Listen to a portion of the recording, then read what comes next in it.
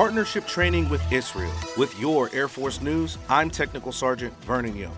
9th Air Force participated in a bilateral exercise with Israeli air forces over the eastern Mediterranean Sea.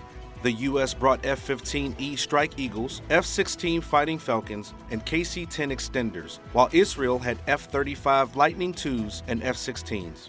The exercise is meant to improve interoperability and tactics with Israel.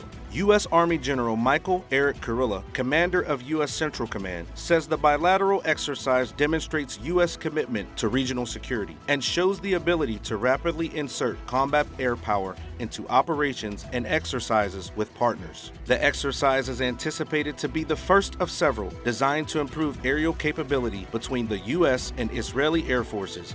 That's today's Air Force News.